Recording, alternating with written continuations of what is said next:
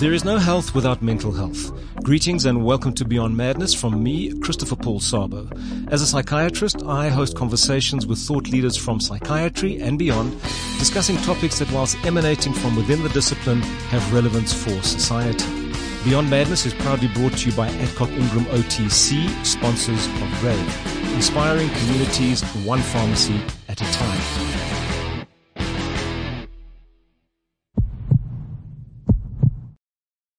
In 1994, the British band Blur released a song called Boys and Girls. It was named Song of the Year, having peaked at number 5 in the UK charts, a catchy song with an intriguing lyric in the chorus, which goes like this. Girls who are boys, who like boys to be girls, who do boys like their girls, who do girls like their boys. I didn't really understand the lyrics, although I quite liked the song. But I had a sense of gender fluidity for the purposes of sexual excitement, titillation, fun. Fast forward to 2022 and those lyrics might mean something quite different. We're living through times with terms like gender incongruence, where gender identity and biological sex do not align, and gender dysphoria, when gender incongruence causes clinically significant distress to the individual. Where these terms for some constitute the beginning of a journey of gender-affirming care with all that it entails. On today's podcast, which I've entitled Chromosomes, Feelings and Gender, we're going to take a journey of exploration, a journey that can take one from a feeling of discomfort to sex reassignment surgery with everything in between. So joining us for today's episode, I'd like to welcome Drs. Wendy Duncan and Elna Rudolph. Wendy is a subspecialist child and adolescent psychiatrist. She works in private practice at the Day Clinic here in Johannesburg. Elna is a medical doctor and she's the founder and clinical head of My Sexual Health. She has various qualifications in sexual health, including a higher diploma in sexual health and HIV medicine through the Colleges of Medicine of South Africa. She has a master's degree in sexual health through the University of Sydney. She's also a fellow of the European Committee for Sexual Medicine, and she's currently serving as the president of the World Association for Sexual Health. In addition, she's an executive board member and director of the South African Sexual Health Association, as well as being a member of the World Professional Association for Transgender Healthcare. Her work has been published in the Journal of Sexual Medicine, and she also acts as a reviewer for that publication. So, Wendy and Elna, thanks for taking the time to join us for this episode of Beyond Madness. And I must say that the issue of gender has evoked a maelstrom of controversy in recent times, from a Supreme Court judge nominee in the United States of America unable or unwilling to define what a woman is, to the impending closure of and likely class action lawsuit against the Tavistock and Portman National Health Service Foundation Trust's Gender Identity Development Service for Children and Adolescents. That's in the UK. So, small wonder, as the host of Beyond Madness, I thought very carefully about entering into a conversation about the topic of gender dysphoria. And yet we have covered on this podcast series emotive and potentially controversial topics: abortion, the trauma of loss of a loved one to suicide, physician-assisted dying and suicide, as well as more recently looking at the parole system in South Africa in relation to a victim of kidnapping and murder. Each episode had the potential for the sensational. None were. They were conversations about issues, rational, factual, albeit not without emotion, and hopefully providing you, the listener, with quality information which you could best decide how to use in shaping your thinking. So today's conversation begins, as always, with setting the scene in order to contextualize the issues to be discussed. So I'm going to start with you, Elna, and the whole issue of sex versus gender. I mean, there seems to be there always was a conventional understanding that sex determines gender. Seems to have been a basic biological reality. In recent years, this has kind of been questioned and contested to the point where even the notion of chromosomes determining sex, the sex chromosomes, X and Y, XX female, XY male, have also been brought into question. So, could you define sex for us and then gender? So we typically refer to biological sex, and some people don't even like that label, right, because in almost all countries in the world, biological sex is determined by the doctor that delivers the baby, that looks at the genitals and then says, this is a boy or this is a girl. And I mean, we know it even happens antenatally on the ultrasound. So we basically attach a label to a person that predicts their political stance, their role in society, and many other things just by looking at their genitalia on the day of their birth, So that is pretty intense. But if you look at biological sense, there are multiple things that contribute to it, of which the chromosomes is one. And then also the phenotype, so what the person looks like on the outside, as well as the hormones. And the reason why it being so contentious is, for instance, you get a person with XY chromosomes, so that would mean that they are male by their chromosomes, but then they have something called androgen insensitivity syndrome. And the first time I met a person like this, it was a student, and she was studying something that's very typical for females to study, and she had a 100% typical female phenotype. She had big breasts, she had round bum, typically female, and she didn't start to menstruate. And only when she went to study health sciences, she realized that it was a problem that she didn't start to menstruate. And then we realized that she has this, she doesn't have a vagina, she doesn't have a uterus, she's got male internal genitalia, but she's got androgen insensitivity syndrome. So although her hormones measure perfectly normal for a male, the receptors in her body does not take up this androgen and then expresses it in her brain as well as in her body. Right. So this is actually an intersex person, but that person does not relate with being intersex at all. She's a girl. She's as girly as it gets. She's going to marry a man one day, and they're going to have a heterosexual relationship. But she has XY chromosomes, so that's a pretty unusual condition, very, very rare, but it happens. And that was the first time that I could really see how your genes does definitely not determine your gender. I came across a figure that said actually 1 in 15,000 females actually has XY chromosomes. So it's, I mean, I'd never encountered that before, so I was kind of surprised, but I hear what you're saying. I mean, the individual looks like a woman. Yes, absolutely. And yet has male chromosome configuration, XY. Yes, perfectly female. You get intersex people who are a bit more androgynous, or you can clearly see that it is intersex. But this person does not relate with being intersex at all. Right. She is completely female. She just carries male genes and male hormones. So, there are two determinants that we as doctors would look at and say, this is a man. Right. But when she was born, her genitalia wasn't very ambiguous. So the doctor didn't question his own diagnosis of her being female. Right. So she was assigned female at birth, and then she was raised female, but that was an incorrect assignment of her sex. Yes. Because she actually had this androgen insensitivity syndrome. Now this goes the other way too, where apparently 1 in 20,000 males are XX. Yes. So, what that would look like is, that the person is exposed to androgens intrauterine typically, and that would then cause, because, neutral, we are all neutral, and then the exposure to androgens is then what makes men develop into more masculine characteristics and makes the gonads, go down. And when that child then gets born, they look like what a doctor would call male. Right. So yes, it happens. It does really happen. And I find being a very religious person myself, and having to have this conversation in the church often, this is the place where people who are very judgmental about this, who wants to go, oh, the teenagers are just confused and, love to put people into exact boxes. When you start to bring up these conversations where they're not often, it is rare, but very clearly we do see them, where pink isn't pink and blue is not blue. I suppose one of the concerns is that we have to change everything because on occasion something is not as it should be, or as we understand that it should be, or as we understand it to be. Maybe that is some of the issue that people struggle with. Yes, because we love to label things. And for me, the whole thing about being more gender neutral, etc. Look, I don't think we should put all kids just in white and yellow, necessarily, but we should definitely be a community that's much, much, much kinder to kids that are queer or who are a little bit, who's in a wheelchair or who needs oxygen or who has learning disabilities or anything that we other, we need to create communities where people who are typically othered are safer, because that's a nicer community for our kids to grow up in, for our elders to, grow old in, etc. That's my take on it. Well, I suppose what we're talking about is the spectrum of humanity.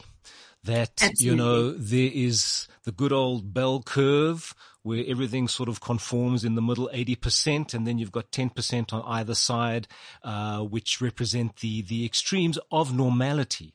So I think that, if you're on the bell curve, it's within the normal spectrum, but it may be that you sit in that 10% or the other 10%, and you're not in the middle 80%, and therefore, you might be seen as abnormal when in fact you're part of the spectrum of normality. So I think that's what I'm hearing you talk about is what is the spectrum? And as we understand it more fully, it does challenge conventional thinking.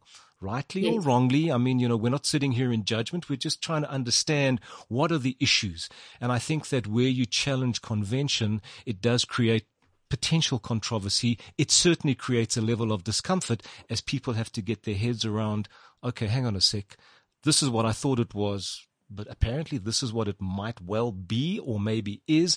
And I think that's where some of the difficulty comes in. But then moving from sex, which we say is biological, I then want to move to gender, because I think, for most people, I would put myself in that category, sex and gender kind of one and the same thing. Yes. You're a man, therefore that's your gender, you're male.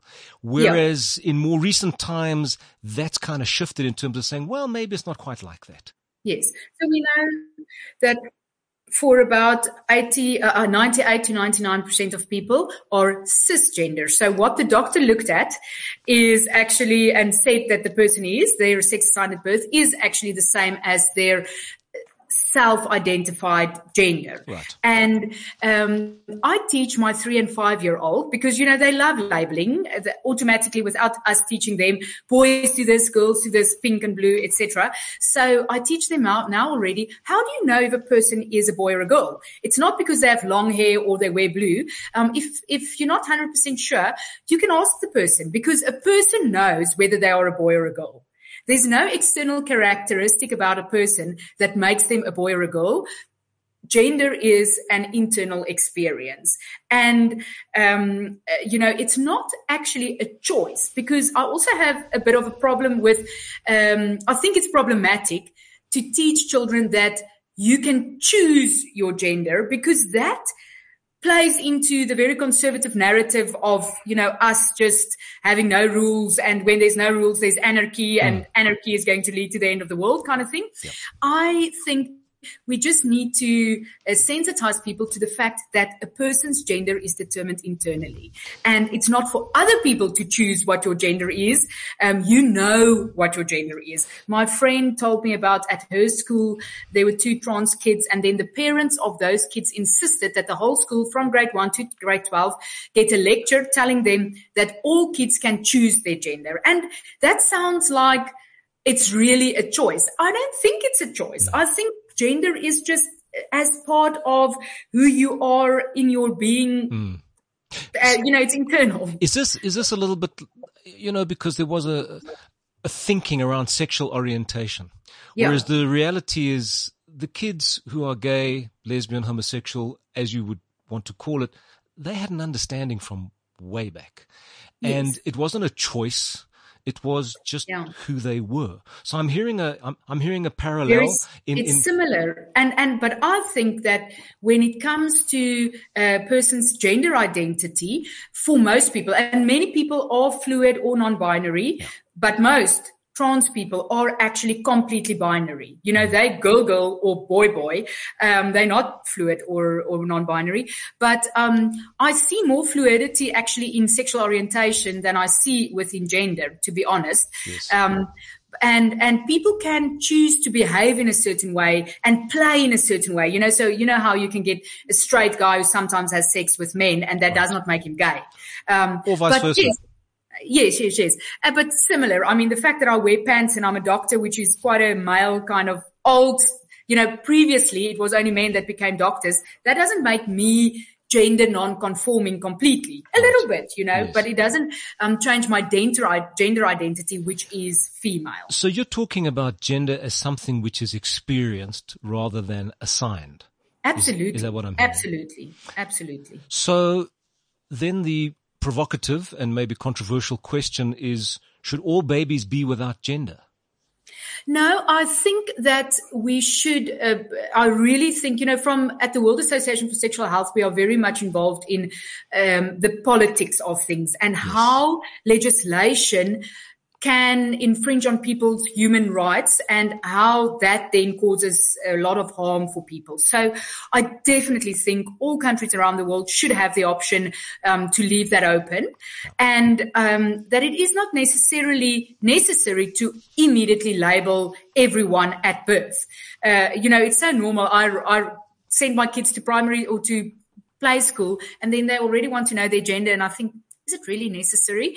But, we used to that. How many men, how many women, how many men, how many women? But I think we can move towards a world where it is not so important to label every single person. It will be helpful for the few intersex people out there if they are not labeled. Because what's the biggest harm that's done is if they go and because they want to put a label on the child, cut a child's genitalia, and then that child identifies as different to what they were assigned at birth, and then you've cut away erogenous tissue and crucial tissue for them to be able to be the gendered person that they were ought to be. You cut away too much, basically. Well, I think that there is a prevailing convention. And personally, I'm not too sure how quickly that is going to disappear. So I think that these kind of conversations may seem difficult, I think, for most people to kind of get their heads around, because traditionally there's male, there's female, and, what happens down the road, well, but initially that's where it kind of begins. But I think that, I was thinking about this, and I was thinking about the term the Great Reset, and I was wondering to what extent we're not moving into that kind of territory when we discuss these things.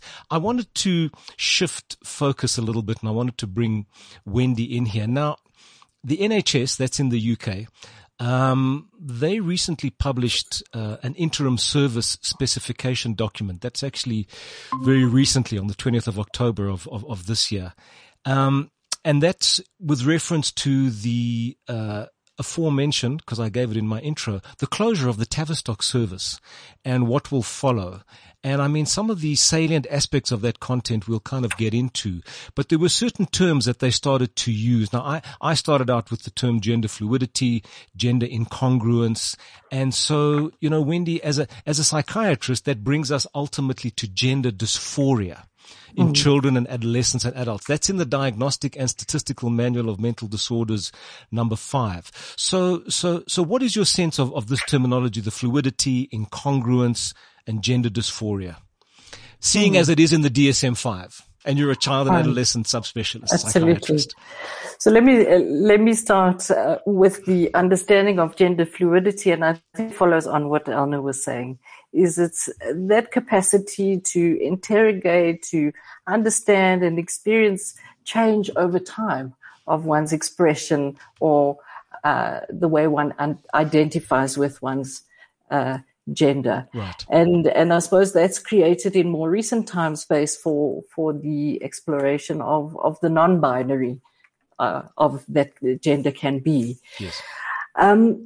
There's sort of a bit of a flow in between gender incongruence and the gender dysphoria. So from a clinical perspective, as you've said, the gender dysphoria is something that is mentioned in the DSM-5, which is a psychiatric classification schedule, and that's really about an intensity of unhappiness, dis-ease, dissatisfaction, and puts the individual in conflict between how they experience their gender and the gender that was assigned at birth, and the gender expected roles. Right. Where dysphoria is really can be quite a generic term for unhappiness, discomfort. In this particular clinical context, it's clinically significant unhappiness that is impactful in the individual's life. And how does it manifest? how do we start to first see this emerging in a young child? So, and it depends again at what age we're seeing the child. Right. So, in a younger child, sort of early on, sort of 3-4 years old, there may be a manifestation or a determination in that child's behavior that they are not what their outward sex is experienced to be. They are not the gender assigned at birth, that they are uncomfortable wearing the clothes that are assigned to that gender, that they're uncomfortable playing the games that are assigned to that gender, or even playing with the playmates that one would typically, so the little cluster of girls, Yes. that they're not happy as a boy to be playing with other boys. They'd rather be playing with girls. And there's a rejection of sort of gender normative Right. roles and expressions of gender, as well as sometimes a dislike and unhappiness with their anatomy. Right. I think that kind of specifically speaks, because I could say to you that often the emergence of sexual orientation manifests in that way, where boys are more comfortable playing with girls, girls more comfortable playing with boys, and the parents are kind of like, well, come on, these are the toys you should be playing with. These are the colors you should be attracted to. And what the hell are you doing with my makeup? So, I think that often sexual orientation emerges in that context as well. So I think that what you've added is the fact that they're uncomfortable with their genitalia. So that seems to me to be a specific issue. Do you want to elaborate just a little bit on that? Because I think for me that kind of makes it more specific. So the discomfort, and I suppose if we stay with sort of thinking about the younger child, Yes. the discomfort, can get quite destructive to the point where the child can almost physically want to harm, want to have their, particularly for boy children, to have their genitalia removed, where they really, really unhappy and quite ashamed with their genitalia. I mean, in the older child, in the adolescent, Yes. this is where we often talk about the dysphoria. Yes. And we often in the day-to-day conversation with a gender incongruent adolescent, they would use the term of dysphoria as to be the unhappiness with the emergence of secondary sexual characteristics with their breasts, if they're a birth assigned female, their breasts, the shape of their body, etc. And the same applies to young men. And this causes incredible distress, incredible emotional distress. DSM is a little bit different to ICD. Now, the International Classification of Diseases, they published the ICD-11, which is the most recent version. It's a World Health Organization. The DSM-5 is from the American Psychiatric Association. And I think what is quite interesting, and Elna, you might want to comment on this, is that they actually now, in ICD-11, which apparently came into effect in February of this year, although it was published in 2019 in May, they now speak about gender incongruence of childhood, adolescence, adulthood. And what's really interesting for me is they've taken it out of mental health and they've put it into sexual health. So now it's no longer in the domain of the psychiatrist. It's actually been moved out of that domain. So I think that's a very interesting development. To what extent that's more appropriate or not, because I think with the conversation Wendy and I are having, we're talking about dysphoria. So that kind of puts it in the mental health domain. But in fact, ICD is talking about gender incongruence. There's no mention of gender dysphoria per se. So Elna, your comments on that? Look, it's very political. And the whole aim of ICD-11 is to have an internationally standardized classification system for people to be able to access care. Right. And for instance, if you look at the history of being gay, it was labeled as a disease to keep people out of jail. Hang on a second. It wasn't that long ago that psychiatry, I think, Wendy, I can't remember. I think it was DSM, before DSM-3, which in was the not long ago. 70s. Yeah. Yes. So it was useful to label being gay as a disease because it kept people out of jail. And then later on, we realized that it's stigmatizing people. So then we needed to make it not a disease anymore. And it's the same route that the trans. It was important to get it into DSM-5 to legitimize it. And but for ICD-11, ICD-11 is all about funding. Where does the funding come from? And for us, as the World Association for Sexual Health, we worked very closely with the WHO in order to develop this chapter on sexual health. Yeah. So we see the old transgenderism, that's actually transgenderism from the ICD-11 F64.0. We wanted it in the sexual health chapter in order to basically move away from conversion therapy. Because if it sits within psychiatric diagnosis, look, I can talk about this for many hours, yes. and I've got colleagues that are much more, that can speak on this much more eloquently and passionately than I can. But we wanted to now I lost my trail of thought there with well, I think the issue for me, which caught my ear, was funding.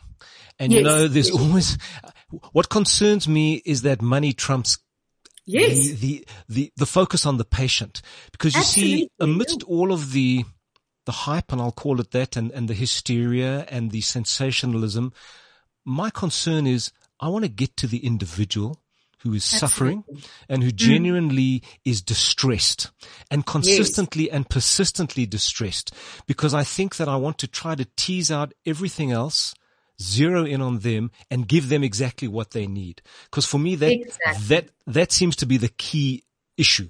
And I've just kind of been a little bit concerned that to some extent, that kind of individual suffering, which I think, Wendy, we see as clinicians in front of us, gets lost amidst everything else, the politics, the funding, etc., etc. And I suppose the importance of this conversation is that I wanted to get to that specifically, because I want to make sure that we're doing the right things by the individual. So, ICD-11 has taken a decision, and so I understand that.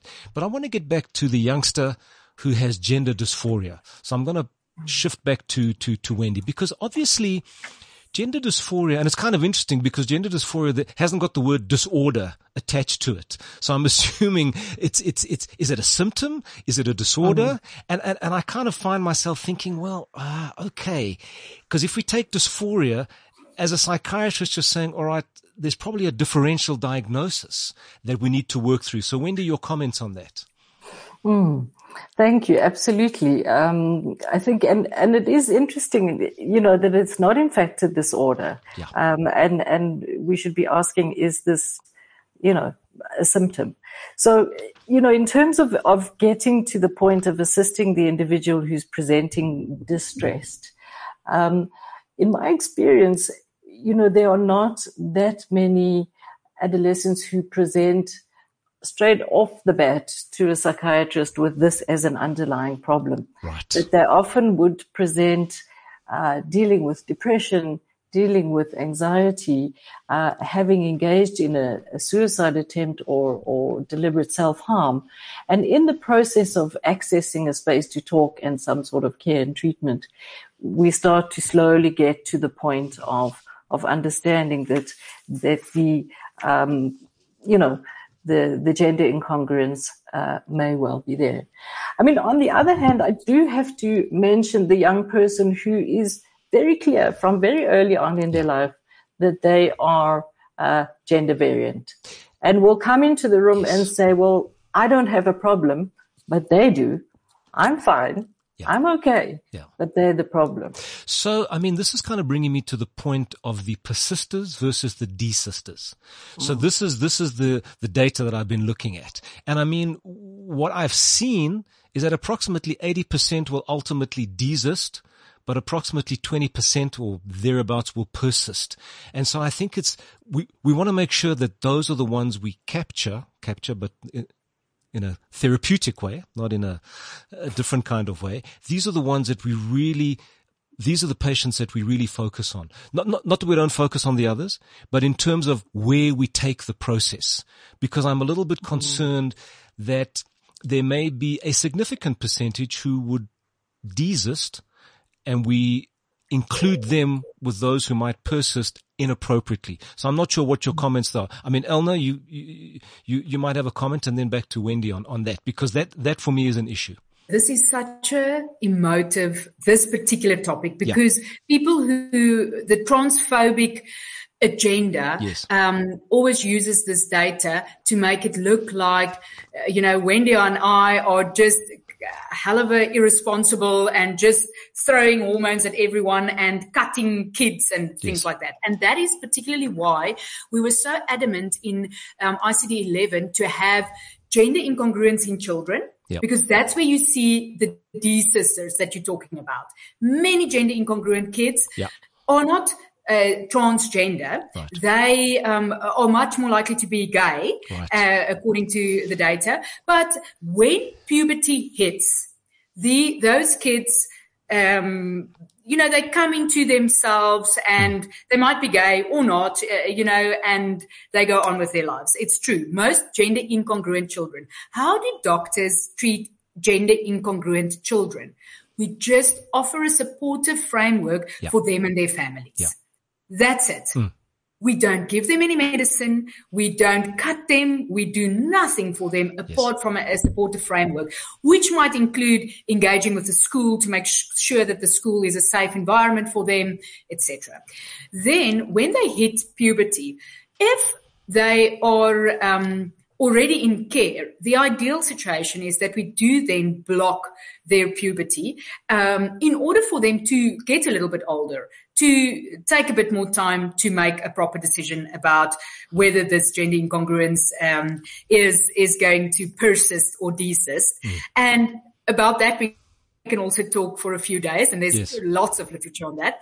But then the thing is, what happens in reality to most of these kids is that they are not in care at the time of puberty. They already go through puberty, and then you have a girl who starts to get erections, and you have a boy who starts to menstruate, and they hate it. Kids, adolescents, aren't too comfortable with puberty. That's true. Yeah. But it does not make them want to commit suicide.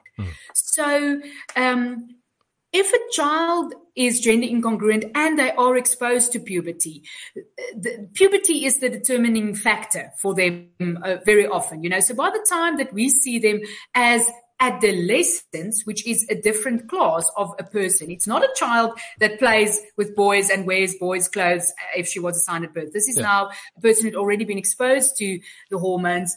And they are much less likely to desist, I can tell you, with having treated probably in the range of 200 adolescents.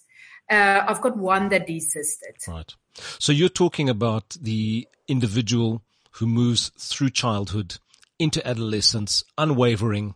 And I suppose, Wendy, that would bring you in, because at the end of the day, as a psychiatrist, one does have to be aware that there could be a whole host of other issues taking place. I mean, certainly, if we look at the biopsychosocial approach, we're saying, well, what is going on? How do we get to the essence of what is happening here? Are there comorbid psychiatric conditions? Are there family circumstances? So your thoughts, Wendy, in terms of one's approach if one is in the clinical situation encountering this kind of, presentation. And I suppose this highlights the need for a multidisciplinary sort of team around a young person of this nature, which is unfortunately not always accessible. So absolutely, we need to look at both what we call co-occurring conditions as well as what we'd call a differential diagnosis. So if this is not gender dysphoria, what else could it be? Right. Or if the dysphoria about gender is not, in terms of what we're talking about, specifically, I'm not happy and that's all it is. Is there something else going on? Absolutely. So we've got to look at the fact, we've got to consider the fact, could this be some other form of somatoform condition? Right. Is this more about a body dysmorphia? Right. Could this child have, which is thankfully very rare, a psychotic condition? Sure. Could this child in a space of a deep depression develop somatic preoccupations that are destructive towards him? So that's on the one hand. And then on the flip side, we have to say, well, yes, we know that children and adolescents who have gender identity difficulties have a lot of comorbid psychiatric conditions. Depression, and personality. They and can have difficult personalities. I was going to come to that. I mean, absolutely. Some of the data that I've seen suggest that there's been self-harm in many of these individuals before they actually present. And so one is looking at them within the context of a difficult or disturbed personality structure. Certainly. And the rates of sort of developmental trauma in these kids tends to be quite high. And so we evolve into oftentimes a borderline personality structure. Yeah. Where identity is quite key. Yes. Where overwhelming emotional dysregulation becomes an issue and identity is quite key. And so one has to be really thoughtful in terms of, where is this dysphoria or where is this identification coming from? And the other big issue, which we know is thought about a lot, and I think still hasn't been resolved, is the relationship between the autistic spectrum. Yes, because that I see dysphoria coming into the literature. But I'll follow up on that. But I wanted to go back to the whole issue of identity, because I think for me the question is it about gender identity, or is that the tip of the iceberg? And in fact, what we're looking at are identity issues, maybe within the context of dysfunctional family, previous traumas, even sexual trauma. So, these kinds of issues, I think, and you use the word thoughtful. And I think that's very important as a psychiatrist, that you're really thinking very broadly, very deeply, and you're looking not just at the individual, but you're looking at the context of their existence in terms of family, in terms of peers. All of these kinds of issues come into it. So it really does require a very detailed assessment. Elna, and then Wendy. Yes, it is true. And some of these kids come from terrible backgrounds. The ones I see can all afford private care. And so they're actually the lucky ones, we know how bad it is in informal settlements, etc., what those kids go through. But, so you see an autistic child whose parents are divorced and they were sexually abused as a child, but they're still transgender. You do get them as well. Sure. So I think that's really what I wanted to pick up with Wendy, because she'd mentioned it, but I didn't follow through with it. But I wanted to ask a little bit more about autism and autism spectrum and the association with gender dysphoria. If you've got any more specific comments, Wendy. No, I think what's important is, along with the surge in our kind of thinking around gender dysphoria, gender identity, has come a change in our thinking around the autistic spectrum. Okay. So, there are some naysayers who are saying, well, this is the pandemic of the 21st century, really. But the truth is they're not mutually exclusive. Yes. You can well be on the spectrum and still be gender variant or have experienced gender incongruence. Yeah. What we are still trying to understand, and I don't know that anyone has the final answer, is there a particular cognitive style in the individual on the autistic spectrum that makes them more likely to experience discomfort with their gender? Right. So would that then suggest that the point of entry into treatment is the autism as opposed to the gender dysphoria? So oftentimes it is. Oftentimes it is. You see that the young person has come typically for an anxiety-related condition or a depressive condition, and in the process of getting to know that young person, you realize that there is gender incongruence. I mean, the reverse has applied, and I've had an experience recently of having a family very angry with me for supporting a young adult in their gender journey, and they're saying, but you can't because you missed the autism. You know, and you know, so it can certainly cut both ways. And I suppose, again, I come back to the thing of needing a team, needing multiple people thinking around this as part of a developmental process. Well, I think that the message I'm getting is that this is very delicate work, actually, and it's very specialized work. And so you need eyes coming from different perspectives to get a full picture. And that, of course, includes the parents, because there's been a lot of written about how the parents are excluded. You don't listen to the parents don't know. And I think the parents are very important sources of information at the very least. And I think in order for you as a clinician to get a full picture, I think you cannot but work with parents in these circumstances. I might be wrong, but that's how I feel personally. And certainly when I work with adolescents, it's not that I reveal what the adolescent tells me to the parent, but I like to hear what the parent thinks about the adolescent, because I might get a very different picture from the parents to what the adolescent tells me. So in terms of what I've just said, Elna, how would that impact upon you and your entry or your role in working with these kind of children and adolescents and young adults, of course? Yes, I'm lucky that most of the parents are supportive. You know, they paid for the child to come and see me. Yes. So, but what you often see is divorced parents where the one is trying to take me to court every second week because I am putting their kids on gender affirming care. You know, they're basically trying to get at the mom, and then, that can be very hard. But typically the parents are quite supportive. And the way that I look at it, what I always explain to the parents when they sit there, because they are extremely concerned. I mean, any parent whose child is diagnosed with something that is going to result in lifelong care will be concerned. And there's a big sense of loss for that parent, and there's lots of things to be worried about. But the way that I explain it to them is, if let's say now I'm going to put you on the spot, Christopher, but if I say to you, let's say you've got life-threatening hypertension, and I needed to tell you that the only way I can treat this is by putting you on a hormone that's actually going to make you menstruate. Every month you're going to get debilitating abdominal cramps and you're going to menstruate. And if I told Wendy that for the same reason she's going to develop a beard, people are going to misgender her on the telephone constantly, she's going to develop an Adam's apple, you know, she won't be able to pass as a female, but this is going to save her life. Some people would listen to that and go like, ooh, yo, no, that sounds crazy. No, thanks. I don't want that treatment. I'll take the hypertension.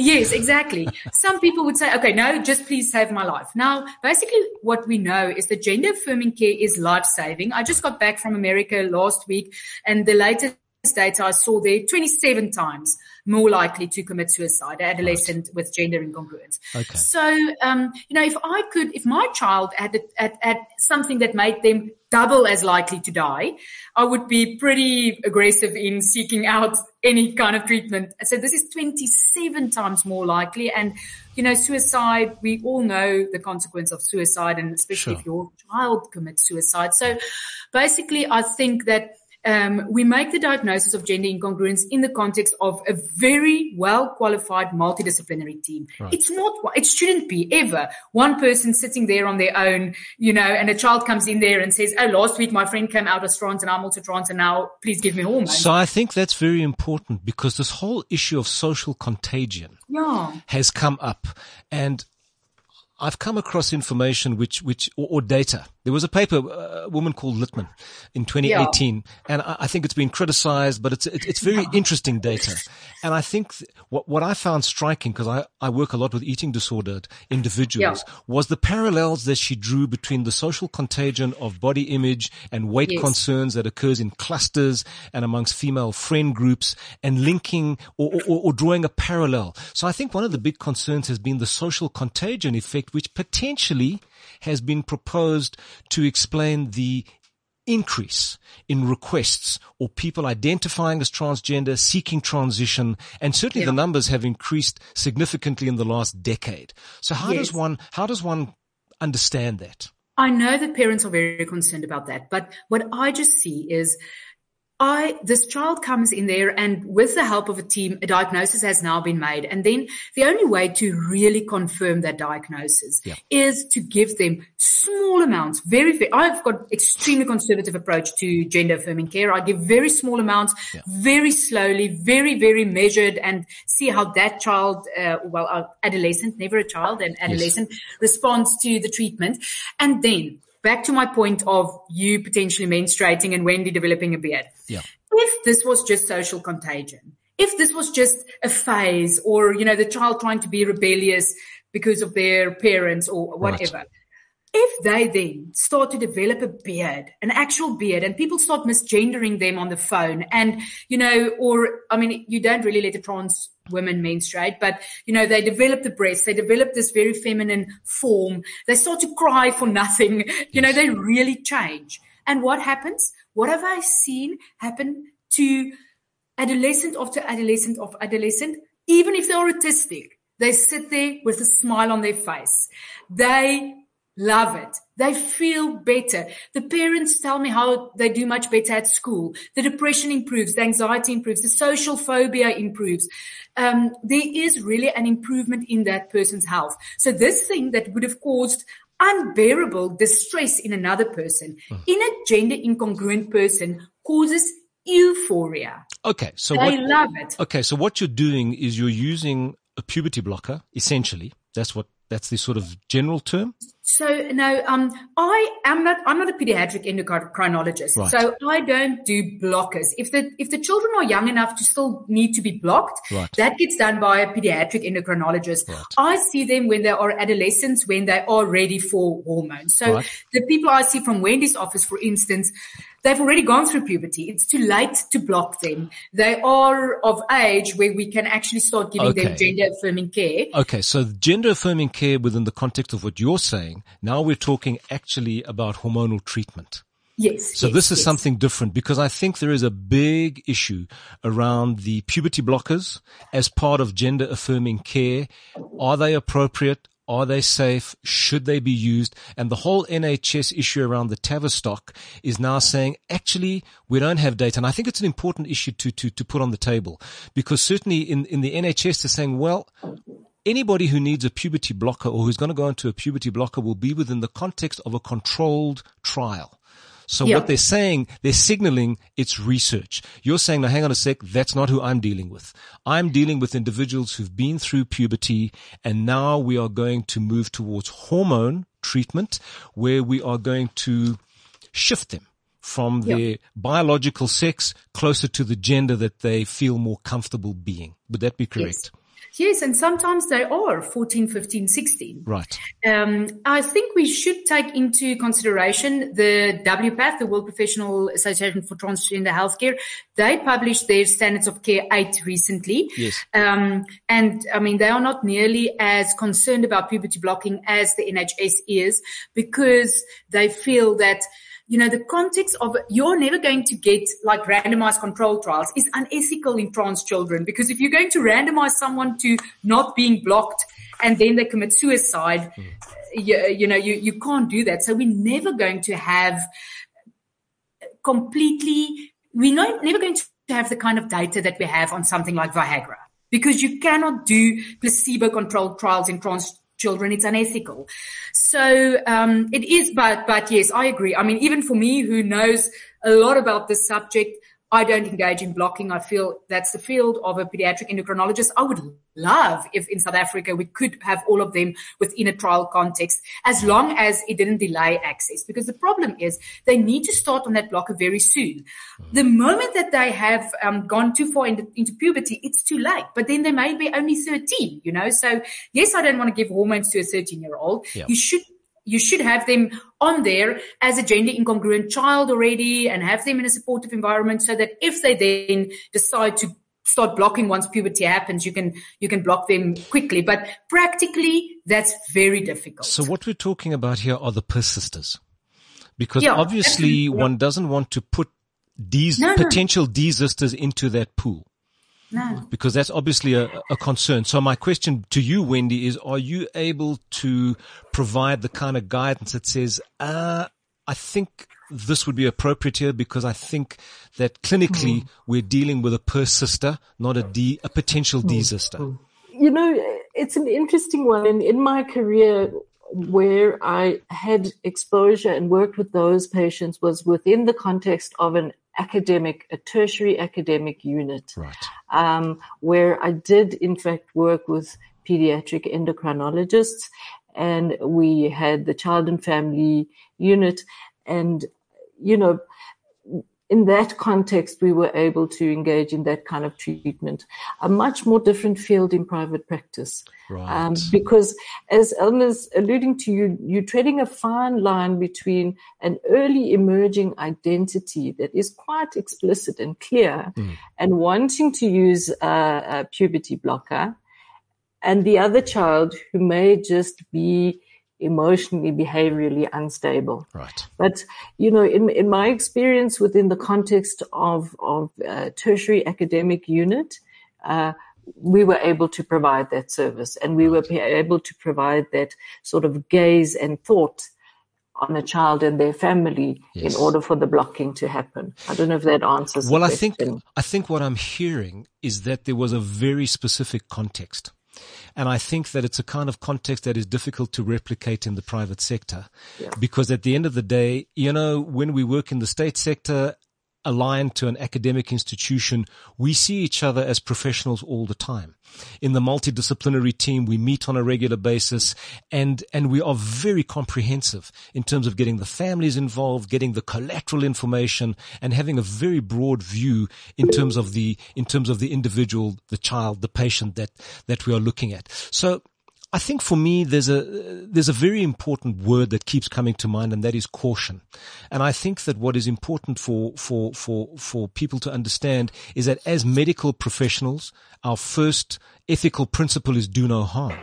So I think that we are all very mindful of whatever one is going to say, whatever one is going to do, whatever one is going to initiate, as really thinking very carefully about, is this the right person for this particular approach? The matching is critical here, because there can be significant consequences. Elna and then Wendy. So even an adult that's 35 cannot be 1,000,000% certain that this is right for them. Yeah. And even the most qualified clinicians around the world, and I know them, can also not be certain. So when we sign our consent form, it's informed consent that is part of this, you know, decision-making process, joint decision-making. And they just say that at this stage, they think that this is the next step for them, that this is right for them at this moment. Yeah. And that's why I'm so pro a very slow, very gradual approach. Yes. And that at any point when they realize that, you know, actually this isn't right for me, almost every single thing is reversible. Right. Surgery in South Africa is very scarce. Yes. We hardly do any surgery in South Africa, honestly. And I got to tell you something. I had a look at some of the photographs of sex reassignment surgery from male to female, and I squirmed.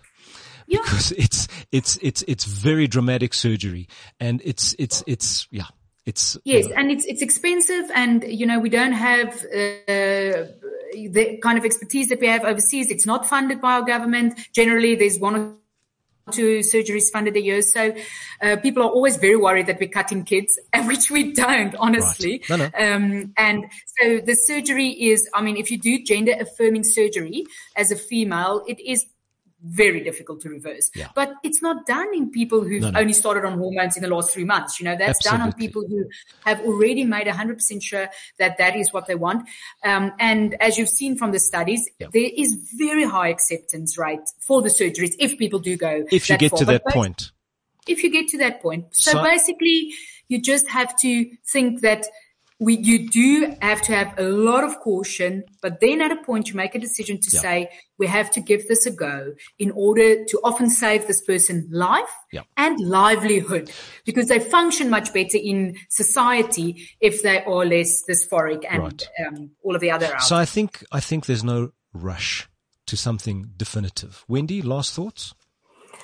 And I think it's incumbent upon us as both professionals and parents to really do our best to provide a non-judgmental accessible environment that provides information. Yes. You know, that challenges our own ideas about identity and gender. And in that process, you know, we potentially could, you know, for some kids, it's just a matter of being allowed to wear boys' pants. You know, so it's really about just trying to access the young person where they're at in a non-judgmental way, provide as much information and support as you can, and we move forward from there. Right.